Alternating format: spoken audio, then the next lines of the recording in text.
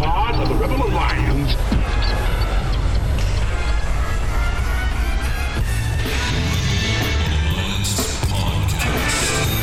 The idea of this podcast is simple: discipleship. We want to bring the gospel message about how to interact with your coworkers, your culture, your friends, everyone around you in a biblical way, which is, in essence, discipleship. What did Jesus do when he came to this earth? He took the devil's stuff. The Bible actually teaches that the world is becoming increasingly covered with the knowledge of the glory of God. That should change everything in the mind of a Christian.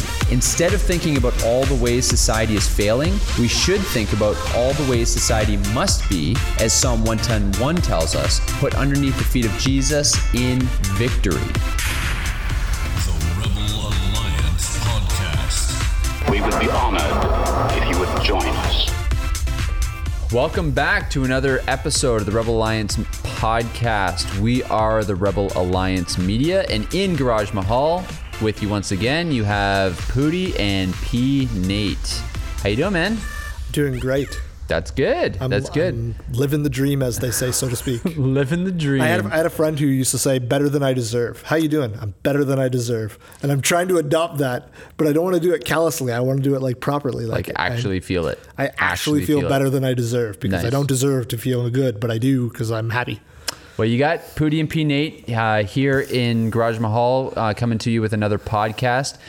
For those of you who have been with us since the beginning, thanks so much for returning. For those of you who are new to the Rebel Alliance, why don't you find out more about us at rebelalliancemedia.com. Find us on Facebook and interact with us there. Start liking the page. That's where the videos and a reminder of the new podcasts drop, is where we interact with our fans. Send us a message. We'd love to hear where you're from. It's been fun interacting with people from Belgium, from Amsterdam, from the States, from Australia. It's been really, really cool kind of hearing from people all over the place and interacting with the Facebook people. So drop us a line. We love hearing from you. We love getting questions, and thanks for joining us. Yeah, and thank you. This is actually, it has now been a year since we started recording these podcasts. Right. That's right. Yeah. So it's in Happy 1 year. Anniversary. Is that Happy weird? anniversary. Do we buy gifts for each other? No. No, we just buy gifts for Dave because he does all the work. Yeah, that's true. Yeah, that's true. Now I've said that on the podcast, we actually have to do it. Yeah. That's too bad. That's right. You've committed. You've committed. Cut that. Cut that out, Dave. Yeah. Edit that out. Do more work. Edit it out. That was good. But we've come a long way in the first year. When we started this, our wives gave us like a 3-week time span that they thought this would last. Over or under 3 weeks. Over and under 3 weeks. We're still doing it. We're well over 50 episodes now, and we've been recording almost weekly for an entire year. Yep. And we've even joined a network of podcasts, which we are proud members of, which is the Berean Media Network, the BMN, along with our brothers, the Front Pew, who are pastors, talking, kind of showing behind the curtain what pastors kind of deal with. Because all pastors are like the Wizard of Oz. They're all Gandalf, and this is their behind the curtain. Yeah, that's good. No, they kind of approach it from that perspective, which is fantastic. Yep. Anybody can listen. I know I've had some people talk to me recently that just started listening to their podcast that aren't pastors, and they get a ton out of it every week. Yeah. They come out on Mondays. Also on Mondays, we have the Layman's Cup, and they're just a great podcast of guys just really just digging in together. All laymen, like the name suggests, looking to seek what biblical truth is in certain topics. And they've been basically diving off the deep end recently, it feels like. A lot of their topics have been a lot heavy. of their, if you enjoy just kind of conversational, theological conversation, The Layman is a great podcast. Every single week that I listen to them, I feel like I wish I was right there because I want to chime in. I want to ask questions. Like you just feel like you're there, part of the conversation. It's a lot of fun. They're good guys too. Yeah, I want to be one of the team. Yeah, I want to be on. I want to be on the team. I want to be on the team, coach. And then Wednesdays is us. We bat third, which you know what they say. Usually the best hitter hits third. That's right. Although more recently in baseball, they've moved them up to the 2-hole. So, well, who comes out for second? Layman or the Layman are usually out Sunday nights. So the front pew hits second. Front pew. Too many baseball analogies. Too many. Whatever. Doesn't matter. We hit third. That's all that matters. Yep. And then we come out on Wednesdays, and then Fridays, Thursdays, whenever the two thieves and they have great theological topics. They often dig into just things that are sometimes even beyond my brain. And I listen and I'm just like, man, these guys are so smart. And I love it. Yeah, they are. Justin Absolutely. and Brandon. Brandon's got a great beard. Yeah, he does have a great beard. Justin, despite being beardless, is very wise in the ways of Puritan theology. And very curmudgeonly, which I appreciate. Which I also appreciate, yeah. So we are proud members of the BMN. You can find the network on Facebook as well. Just look up Berean Media Network on Facebook, and you can get connected with those guys and all the great work that they're doing as well. And our memes. And the memes. Meme game is strong in the BMN. Let's jump into some news. There's been a lot going on recently, and so here's just a couple of things that I found when I was going through some of the headlines here. So get this, Pooty. There is a Presbyterian elder in the Presbyterian Church of America who is running to be governor of Texas. And so that sounds good, right? We talk on this podcast all the time that we need Christians to be infiltrating every sphere of society. We need Christian politicians and garbage men and teachers and union workers. We need Christians in every sphere. 100%. And so when you see that, you think, okay, that's a good thing. But here's the thing. This Presbyterian elder in Texas is an outspoken advocate for abortion. Are you kidding me? No, seriously. So he was quoted on KST radio, and he says this. This is a direct quote. "I support Roe v. Wade 100%. It's the law of the land. We just celebrated the 45th year anniversary of that. I'll go one step further and say that when I'm governor, I will veto any of this legislation that's coming out that would limit a woman's right to choose." He's a Presbyterian elder? He's a Presbyterian elder. And so, I mean, a couple things here. Number one, I think the first takeaway from that is even among Christians, we're not thinking biblically about this issue, right? I mean, this shows it. This guy's an elder, and he is advocating for the destruction of babies in the womb. I always think about, every single time I think about the topic of abortion, I think about in Genesis when Cain kills Abel, and it says, when God says to Cain, he says, "Your brother's blood is crying out to me from the ground." And I think to myself, if the blood of one innocent man whose blood is shed cries out to God, what must he hear? You know, here we are 45 years away from Roe v. Wade, and 60 million babies have been slaughtered in the womb. Yeah. And this elder is going to jump in the political ring, not only not do anything to overturn it, but actually support legislation that it keeps Roe v. Wade intact, that keeps babies getting dismembered in the womb.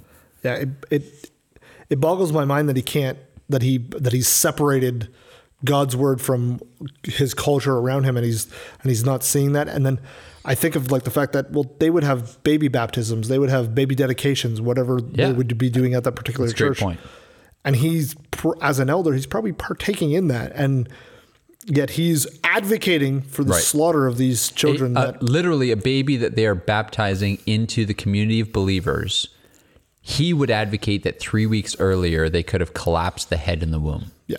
Right? And now I don't know in Texas. I know in Canada, partial birth abortions are completely legal. Like any, you can abort in Canada anytime up until the moment the baby comes out of the womb. Fully, not even partially. So a couple questions on that. Like, number one,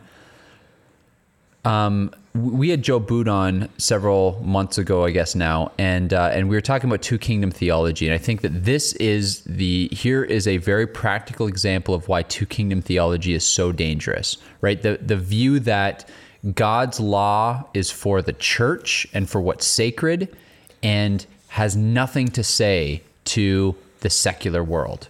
Here's a man who's operating in a two kingdom mindset. There's God's law, and then there's the law of the land. And those two things are separate, like church and state, and there's no mixing and no mingling. And I would just say I am Kuyperian in my views of this, where I believe that God There's no molecule in the universe on which Jesus Christ does not place his finger and say, Amen. Mine. And so this elder is going to have to stand before God someday.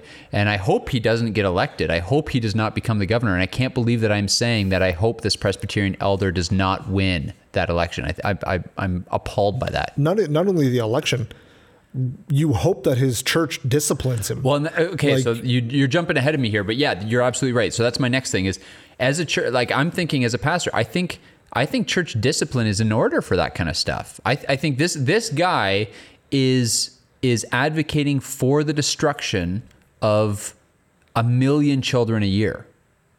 That's beyond just church discipline. That's reprehensible. That's he's a murderer, right? Like that's essentially what's happening there. He is complicit in the murder of babies. Yeah, if me as a member of your church, if I even advocated for that, you would likely have me in your office to have a conversation in a disciplinary manner, right, as a ministry leader in your church. Yeah, exactly. And I would just, like, if you posted like a pro-choice article on your Facebook page or something like that, as a ministry leader in my church, absolutely, that would be a conversation.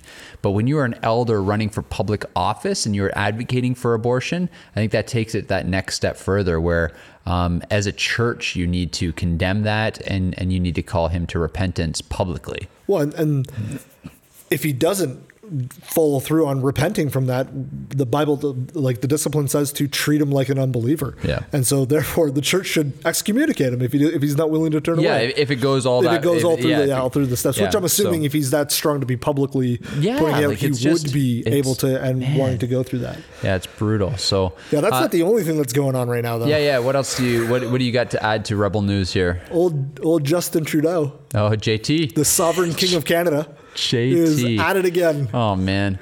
So what do you want to talk about? Because he does multiple things every day that get us agitated. I feel like this is like the last couple days, but by the time you hear this, maybe like, I don't know, a week ago or so, I can't think of the time frame. Basically what he said was he was speaking and somebody asked him a question. And they asked so this is in the town hall meeting, right? He was going around. He's basically traveling Canada, and allowing open questions. So he's in Edmonton, Alberta, home of the Oilers, baby. That's your team. That's my team. So like 10 people were there. No, it was freezing cold. 10 people were there. Yeah. And a young lady asked them a question. I don't even know the question because I only know this part of it, and made a reference to mankind. And Justin stopped and corrected her and said, "We don't say mankind now. We say people kind." People kind. Seriously? Yeah, that's true. That actually happened. He decided to correct somebody because we can't gender identify the entire populace anymore. It's people kind. They can be all different. And I'm like, it's just a statement. How is mankind, we're not speaking specifically to men. It's just everybody. It blows my mind. Okay, so there's several things that really agitate me about that. I can see you steaming. Well, okay, so number one, Justin Trudeau's an idiot. We can publicly say that. That's fine. Number one. No, I will say it. I've asked him to come on the show. So. Yeah, Trudeau, if you're listening, come at me, man. Because come at me, bro. I think you are a dolt, and I think that this fake feminism, I hate it. I can't stand it. So we don't say mankind because it's offensive to women, and yet you are the most aggressive pro-choice leader Canada has ever had. You advocate the destruction of women in the womb every single day. Shut up with your fake feminism. That's number one. Number two, how holier than thou art. Christians always get accused of being self-righteous. How self-righteous is it in the middle of a town hall meeting where this woman is finally face to face with the leader of her country? She I've seen the clip. She's reading her question right off a piece of paper, meaning she's come prepared. She's got to ask her question. She's asking her question, and in the middle of this heartfelt question, he corrects her and says, "We don't say that. That's offensive. We say people kind." I mean, how self-righteous do you have to be in order to stop somebody and do that? That's reprehensible. He's an idiot. Yeah, and he has terrible hair. Like, Yeah, can we stop the Justin Trudeau has a good hair thing? Yeah. Sorry. Okay, so here's the last thing. The other thing that I hate about that is that Trudeau, when I say you're an idiot, you're a dolt, I actually mean that, because the etymology of the word mankind has nothing to do with being gender specific. In fact, mankind is actually gender neutral. The term was the term was coined centuries ago, and in Old English, men weren't called men. Males were called werman, W-E-R-M-A-N, and females were called wifemen, W-Y-F-M-A-N. So the man is actually the gender neutral part of the thing. And so when mankind was invented as a saying, man was the ending suffix of both the male and the female words. So I get that not everybody cares as much about the etymology of words as me, because I'm an English guy, but just know your history. So peoplekind isn't actually a word. Mankind is the gender neutral word that was created to encompass both men and women. So Trudeau, stop being an idiot. I know that's hard for you, but stop. Yeah.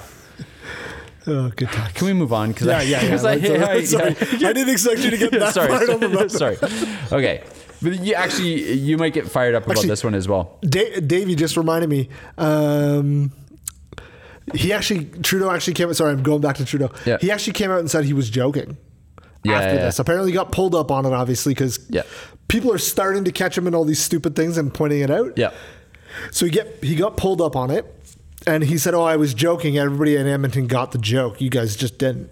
So he didn't even have the courage of his own convictions to, like, fight that battle. Like, if he was trying to make a political statement and say, no, this is how we're going to be, at least if he fought it, I could argue his point and be like, you're dumb, you're stupid, you're adult, and fight the point. Right.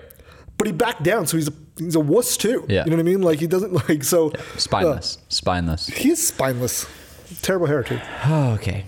You're really on his hair today. You know what? It's because I feel like he only got elected because, like, I feel He's a like soccer moms like the way he looks. Yeah. That's the only reason I think he got elected. Because I can't. It's his name too, right? Like Trudeau, the legacy of his name. In Canada, that's like Kennedy, right? Like it's the same thing. Yeah. So, okay. So here's another one. We'll jump out of Rebel News after this, but one more thing that I did want to make sure we hit on was doctors in the Netherlands have now approved this 29-year-old girl named Aurelia Brouwers. They've approved her euthanasia request. So euthanasia obviously is something that Christians have been fighting, and we say it because we believe in the sanctity of life, right? And so there's a difference between refusing treatment or deciding not to be kept alive and the actual taking of someone's life, like euthanasia, assisted suicide, essentially. Yeah. And so, but when euthanasia laws got passed in Canada, and they started off in the UK and throughout Europe, it was always said, like, these are for people with painful terminal diseases who we ought not to say to them, no, living out the next 7 years of a slow, painful death, is what you have to do. And so ending their life early that's how euthanasia laws crept in. And it felt like to the general populace that to say no to that would be unloving, would be unkind, right? But we always said there's a slippery slope here, because the language was always quality of life. Well, what constitutes quality of life? That's such a subjective phrase. Well, here's this girl, 29 years old, Aurelia is her name, in the Netherlands, and she was completely physically fit. She has no debilitating diseases, nothing that's going to end her life prematurely. But she suffers from debilitating depression. So this is a euthanasia request that has been approved for mental illness. Unbelievable. And that's the slippery slope that we were talking about. And so now it's both in the Netherlands and in Belgium. Those are the two countries that have now set the precedent that they will approve euthanasia requests for the mentally ill.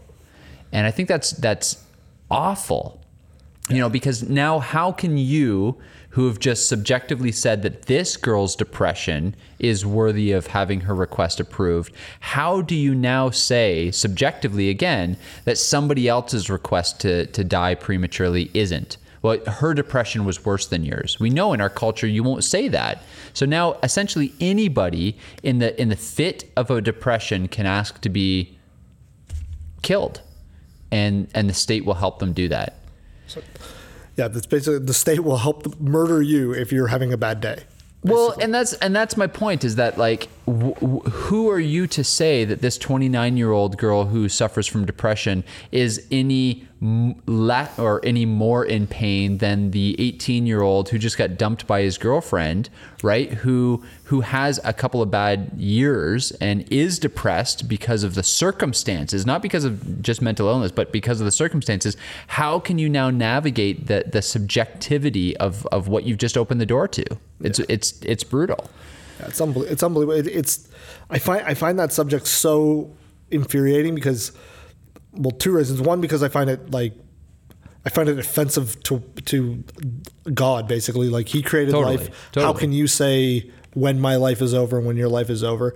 But I find it just historically and globally just very offensive that our Western culture can think my quality of life has suffered, so I needed to end it. When there are people in this world who would do anything to have their loved ones back, who are taken from them in a war, who have been driven out of their homes and killed, who would say, even if they came back and had no quality of life, we just want them back, and they would love to be here with us so they could see us grow, yet whatever the circumstances.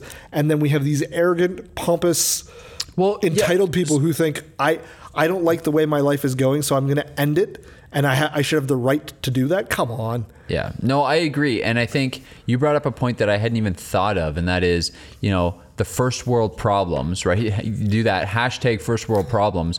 Netherlands is consistently voted in the top 5 countries in the world to live in, right? Canada is also in that top 5. America, not so much. So, you know, eat that BMN. but and so you have this woman, and I'm not in any way downplaying mental illness. Like, I get that this isn't just her, you know, having, you know, a bad day. But what I'm saying is that there are millions, probably billions of people around the world who are living in third world countries who would kill to switch lives with those who are, you know, mentally ill in some of these other countries. Because the truth is, in the Netherlands, you're not wondering whether or not ISIS is going to break through your front door and steal your children and raise them as soldiers, right? Let's just be real. And so there are plenty of people who would trade lives with you.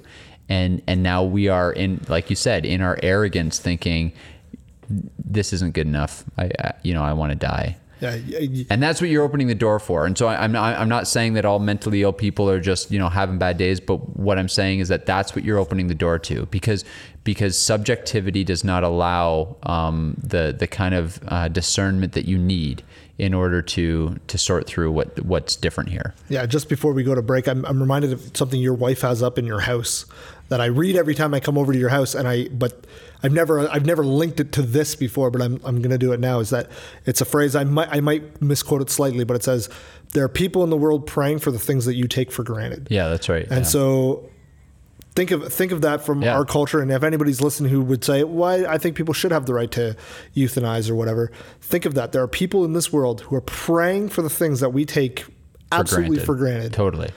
Right now. Yeah, and absolutely. then we are arrogant enough to say we should just be able to end it. Yeah, blows for sure. my mind. Let's take a break before we get depressed. Yeah. No, let's take a break. So that's Rebel News. That's what's going on in the world today. If you have subjects or issues that you want us to cover in Rebel News, shoot those to us as well. Sometimes we ask for theological questions, and we love answering those as well. But if you have certain topics or certain things going on in the world that you'd love our thoughts on, shoot them to us, and we'll include them in the next Rebel News. But let's take a short break, and we'll be back right after this. Oh, little baby, you'll never cry, nor will you hear a sweet lullaby.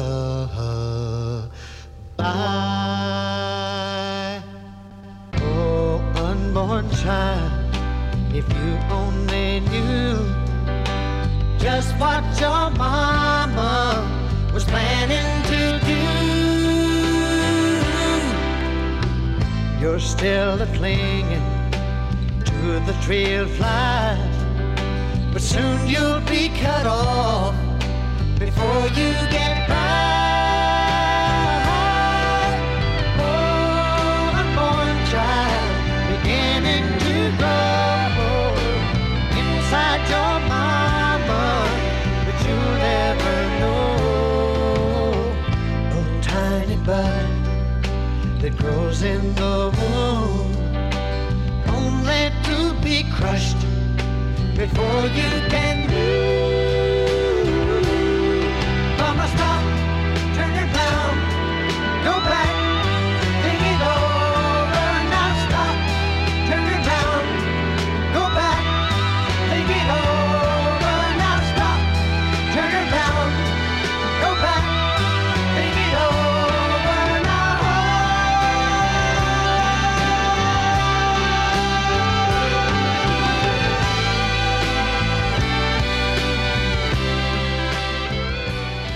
Welcome back. So today we're talking about something we actually privately make fun of quite often. And this, It's I don't true. know, It's I true. don't know if people are going to be happy about this, but we kind of make fun of this idea that the church, I never hear this in anywhere else but the church, this idea of burnout. Yeah. That I can be burnt out on just ministry in general. Right. In my life. I'm Yep. just burnt out, man. I'm just toasted. And so we make fun of the fact that, to put it bluntly, both of us don't think this is real. Yeah. So, I mean, I think what I want to say by this is we see this with pastors a lot. We see this with ministry leaders a lot, where they feel overwhelmed by ministry or people or, volunteering or whatever the case may be. And so they say that they're suffering from this idea, they're suffering from burnout, whatever the case may be. They're feeling overwhelmed, whatever language they use to describe it.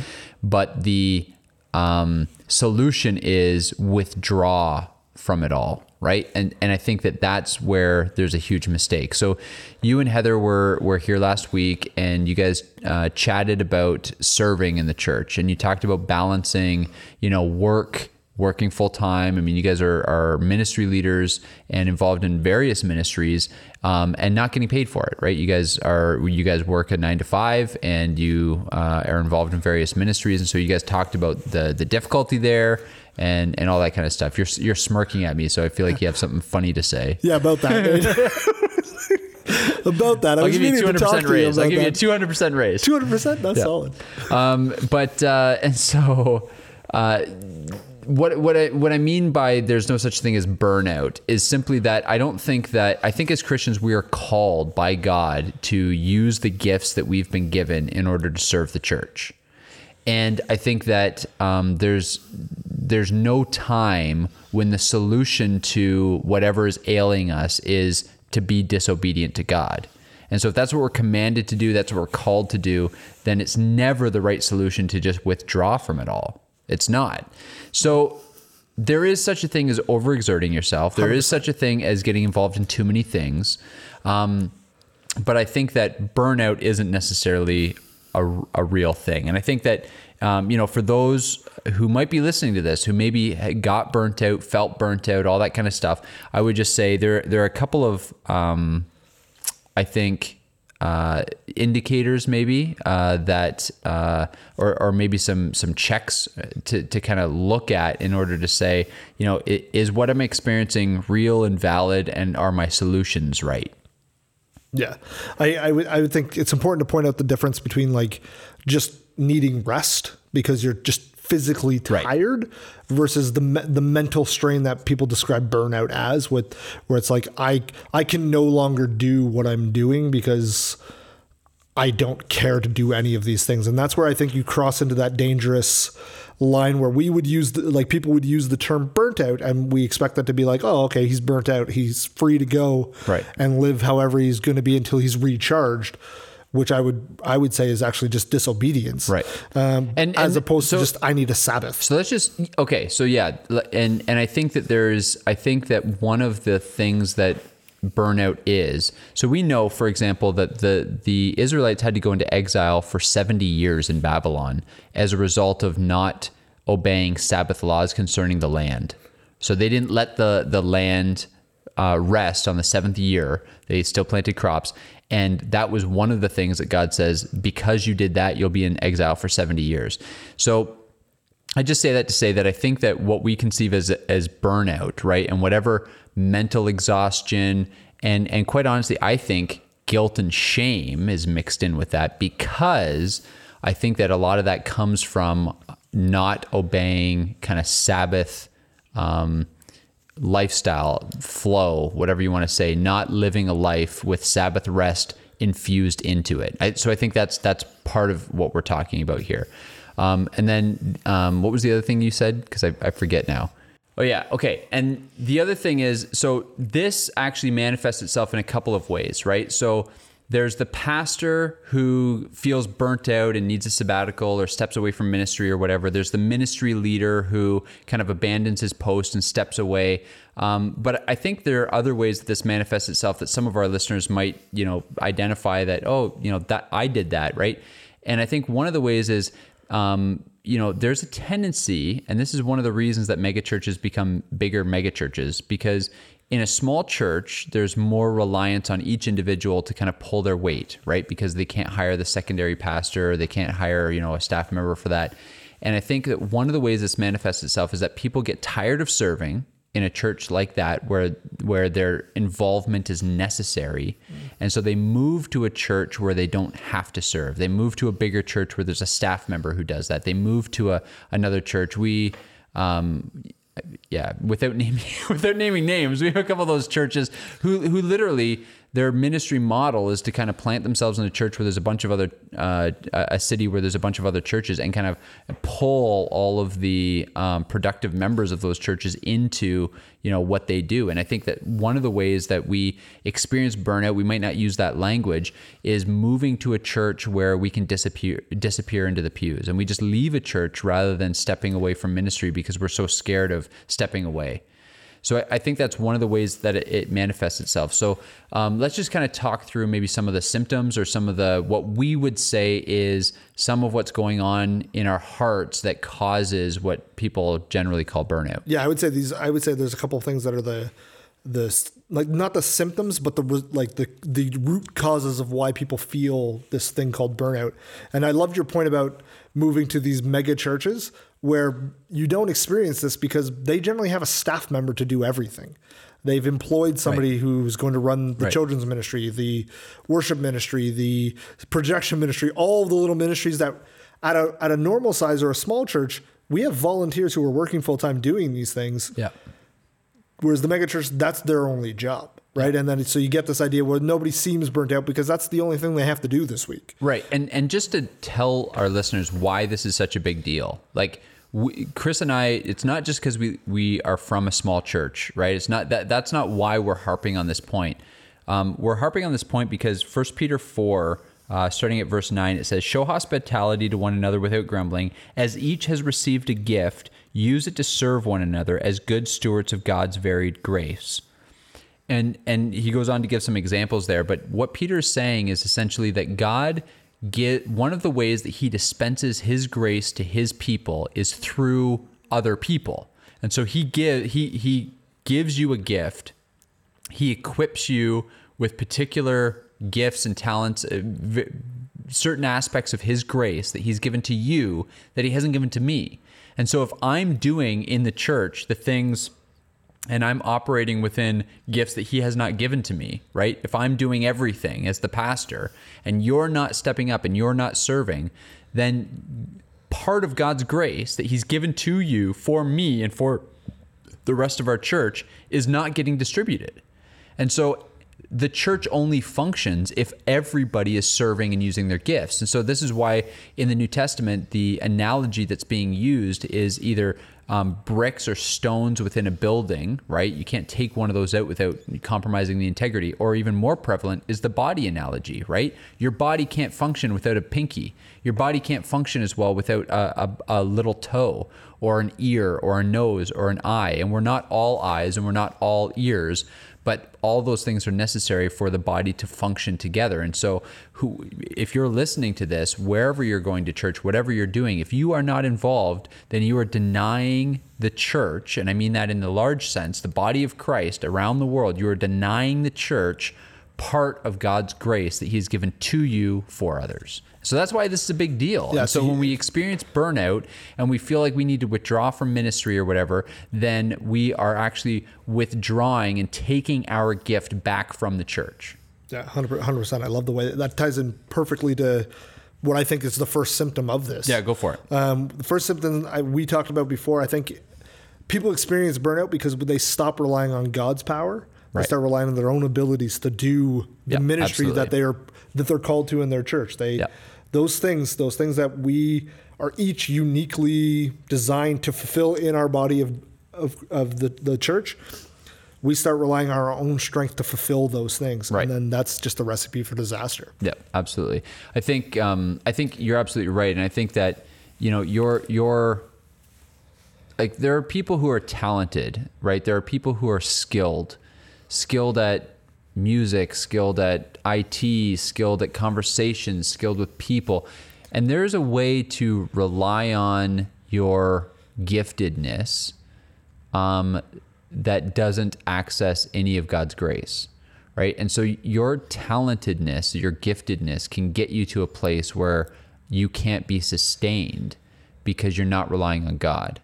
And so, and you see this happen with pastors a lot. They're eloquent, right? They're inspirational, they're charismatic. And so they speak and they're compelling. And so people start coming to the church, and then the churches end up imploding because the pastor doesn't have the character to sustain where his giftedness got him, because he's not actually relying on God. And I think that that's a really dangerous place to be. Yeah, and this can be in any ministry. Totally. You can see this. I remember you said one time, you pointed out that your natural state is not the charismatic type preacher. Definitely And I don't mean charismatic in terms of like the gifts. I mean in terms of like your personality and Right. No, your definitely not. articulation and stuff like that. But that's not your natural inclination. Your natural inclination is to be quiet, to be reserved. Yeah. But you get on stage and God uses that platform because he's called you to be there, and you become almost not a different person, but almost. Yeah. No, it's actually, just as a side note, I've one of the things that's helped me in ministry is the recognition that people are generally let down by me in real life. But I don't say that being self-deprecating. I say that to say I'm not the kind of dynamic guy that people think that I am when they see me speaking on stage, because I'm kind of a letdown in person, because I am an introvert. I'm not overly social. I'm not much of a people person. I'm not good in a crowd, but I'm good in front of a crowd somehow. And so that's just one of the ways that God's gifted me. So yeah, generally people are pretty much let down by me when they talk to me in person. But the recognition of that, the recognition of how God has and hasn't gifted me has served me well. Yeah, it's funny because I always think of the analogy. I'm like, you're better at talking to all of us than one of us. Like Yes. you're much more comfortable talking to everybody than one of us, even though I think you're good at both, but we're not here to celebrate Nate. Please don't. But that's a really good idea. Like you can see when you're operating your gifts when you Right. do have to rely on God every single moment. Yes, to absolutely. fulfill these things. You said another thing, not to keep saying things you said earlier, but I guess hopefully that's they're biblical. So I guess that's what happens when you're my pastor, right?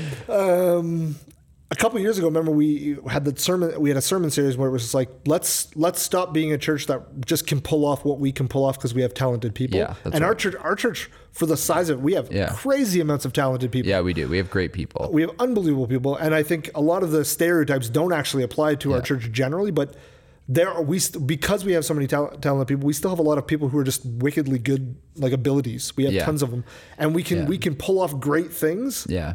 With just our own strengths. And I remember, and it's easy for us. Yeah. Sorry to cut you off, but I remember saying that now. And it got to the point where year after year we could get to an annual meeting and we could look at the great things that our church did, but all of it could be explained by our people. Yeah. Right. And it seemed as though there was less, I'll say, I won't say nothing or very little, but there was less happening that we could point at and say that had to have been God.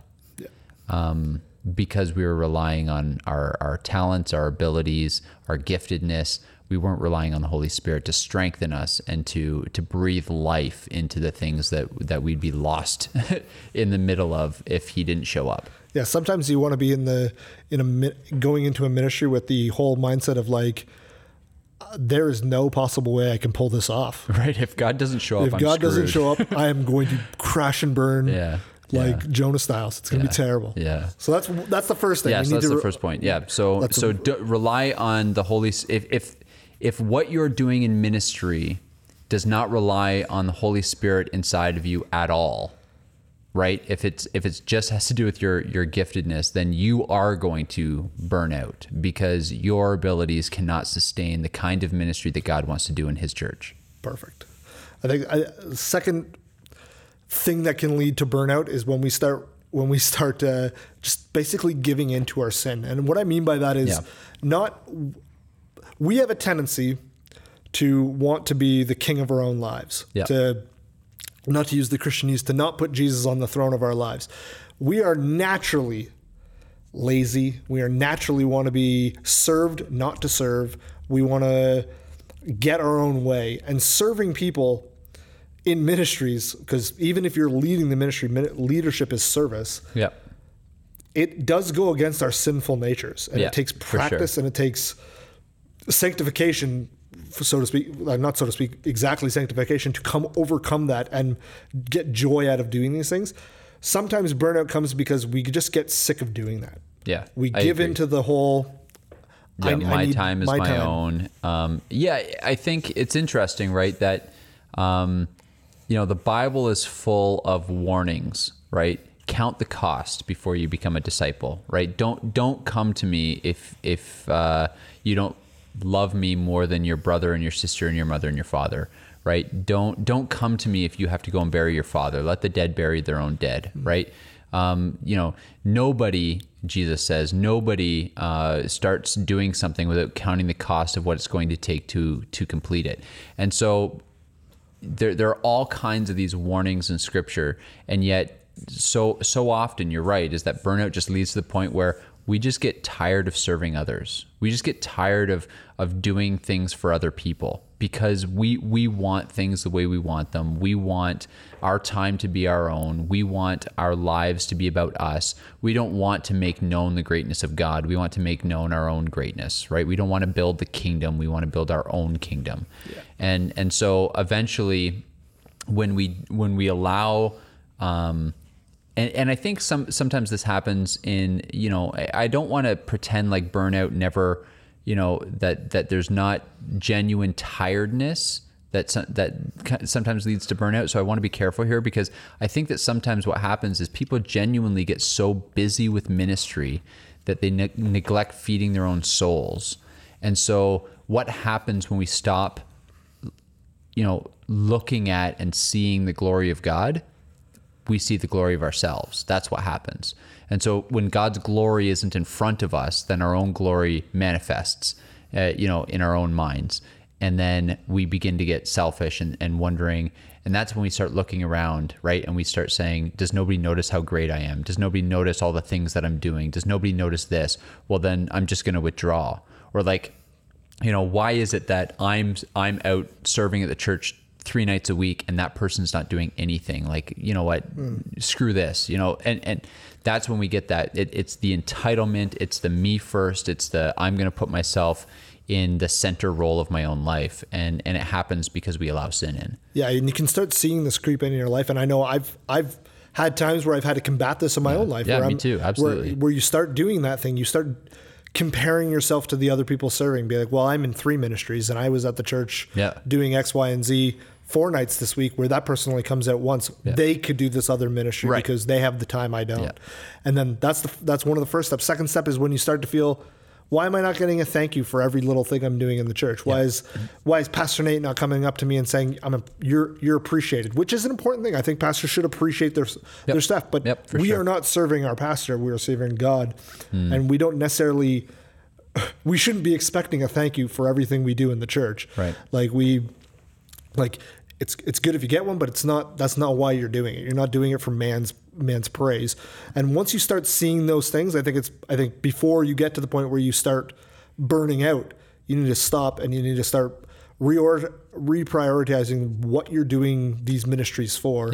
That these ministries, the services, worship. You're doing these to worship the Lord, to praise Him, to build His kingdom. Because if you're thinking those things, you're, like you said earlier, you're building your own reputation. You're glorifying yourself, not God. Yeah.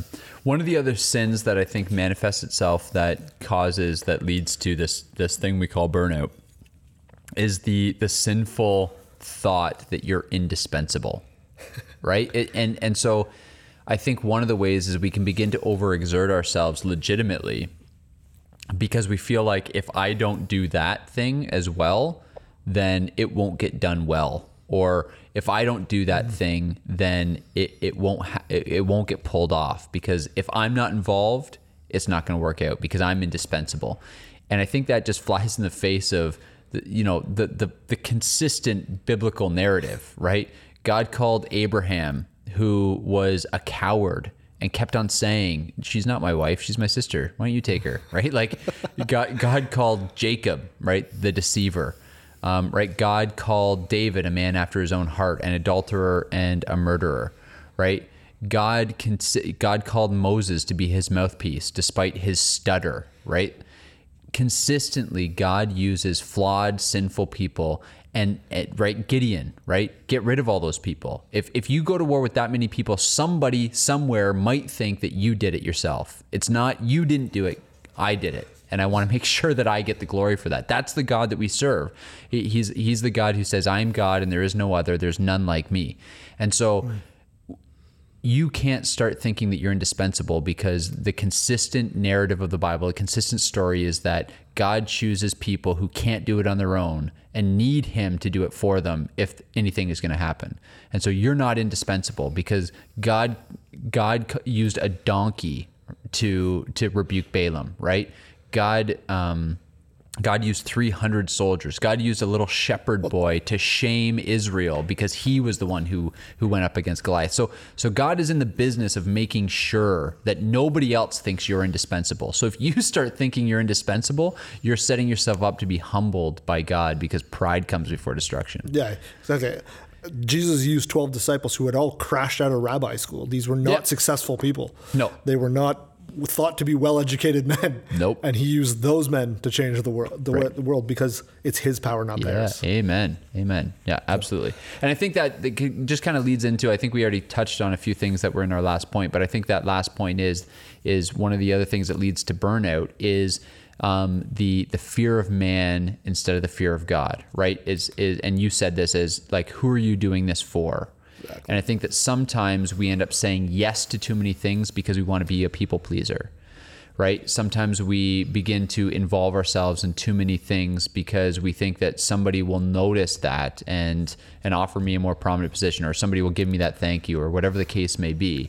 And so we're not playing for an audience of one, where Jesus says, don't let your right hand know what your left hand is doing. But we are more like the Pharisees, who want to put all of our service for the Lord on display and blow a trumpet every time we're sacrificing for the church, so that we get the praise of man, because the obedience to God isn't enough for us. Yeah, exactly. Like we said this last week, Heather and I, this isn't a checklist. Like there isn't it was a great point. These 5 points, you check. Now I can become an elder. Now I can do this. The Bible actually says few should try to attain these things, right?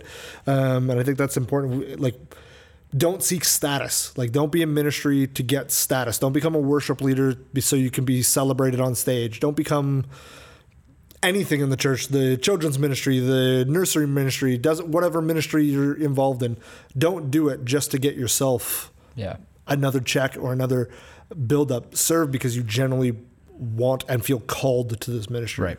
So here's just a couple of application points, I think. How are we doing for time? Okay. So here's just a couple of application points because like I said, we've dealt with all the kind of negative side of things, and you might be sitting there and you might be in a season of break in ministry. I know pastors get sabbaticals. I've never had one, so I don't know what they're like, but I don't even think pastors should be getting sabbaticals because they're peopled out or because they're sick of serving. That is so counterintuitive to me. Like, in all honesty, and I just go on a side note here, it bugs me when pastors talk about how hard ministry is. It really does. Ministry can be hard. It can be discouraging. I'm not saying that it isn't, but I don't come home physically exhausted, right? Some people are out doing construction jobs and they are physically exhausted when they get home. I get home mentally exhausted, but I'm meeting with people. I spend time in coffee shops, as part of my job and having coffee with people. And I get some of those people are needy and some of those people are, but being a pastor is a privilege, right? We actually get, based on the obedience and generosity of other people, we get to be funded to study God's word and serve God full time. And that's a privilege. And so we shouldn't be looking for a break from that. A sabbatical that's for a study, a study sabbatical, that's legit. But that's ministry isn't hard, but there's hard things in ministry. Yeah. And so, but I say all that to say there might be some people who are listening who are legitimately in a season where they're feeling burnt out. And I don't want you to just feel like we pounded on you, because here's the thing.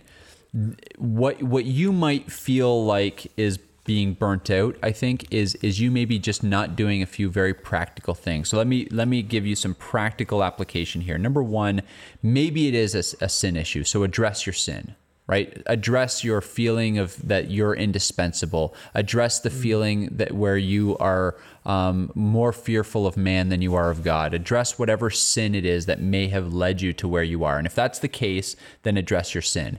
Second point of application is just know when to say no. Right? There are legitimate times in your life when you have to say no to things. And this is, Jesus says, let your yes be yes and your no be no. Don't be that person who has to swear on heaven and earth and all this kind of stuff. And I think he says that because he recognizes our sinful tendency to, want to please people, and just say yes to the things you can say yes to, and say no to the things you can say no to. Don't say yes and then not do something. And don't say yes and then back out of things. Just, know when to say no, but say yes when you can. And I think that's good application for anybody. The other thing I would say is again, remember that you're not irreplaceable. So if you're serving in 3 or 4 ministries and you're feeling stretched thin, you're not irreplaceable. If you step out of one of those ministries so you can focus on the other ministries more intentionally, God will fill that other office. And that kind of goes with my other point of application, and that is serve in areas that you're passionate about. There are, especially in a small church like ours, trust me, we need people to serve the coffee. We need people to advance PowerPoint slides. We need those people as well. And I don't know how many people, we actually have a few in our church, and I'm so thankful for them, who are passionate about advancing PowerPoint slides on a Sunday morning. Hey, great, that's awesome. But serve in areas that you're passionate about, and don't just say yes to 5 different ministries. Do the 3 that you're passionate about. Do the 2 that you're passionate about. Do the 1 that you're passionate about if that's what your time allows. But do the things that are passionate about, that you're passionate about, and know that you're not irreplaceable. And then don't break promises. So one of the ways that we start to feel burnt out is when we aren't doing something well and we start making promises. I'll have that done. I'll do this. I'll do that. When we start breaking promises, we get stressed out, and the shame and the guilt associated with us continually breaking promises causes some mental anguish that then we say is burnout. And I think that if we do what we can, as much as we can, but not more than we can, and we don't break promises, and we let our yes be yes and our no be no, then we serve in areas that we're passionate about, then suddenly that's what joy in service can begin to look like.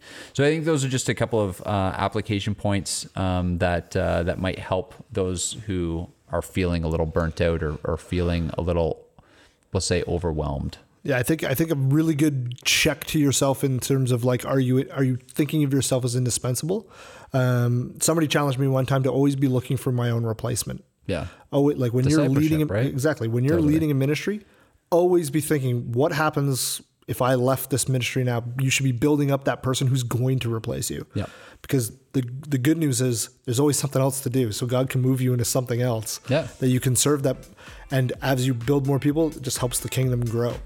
And last point as we leave, is a bit of a funny one. Did you make that point about promises because I'm late on my annual report? No,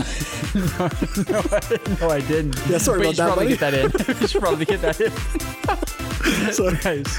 I just had to Hopefully by the time this airs, you will have got it in. Well, I won't promise that I'll have it done tonight, but just teasing. Nice. Well, guys, I hope that was helpful. Yep. And we'll see you next week. And we hope you're all serving in your churches because the kingdom grows when we're all serving God together. 100%. I'm excited about what we have coming for them over the next couple of weeks. I don't want to spoil it now, but it's going to be good. Tune into the Rebels.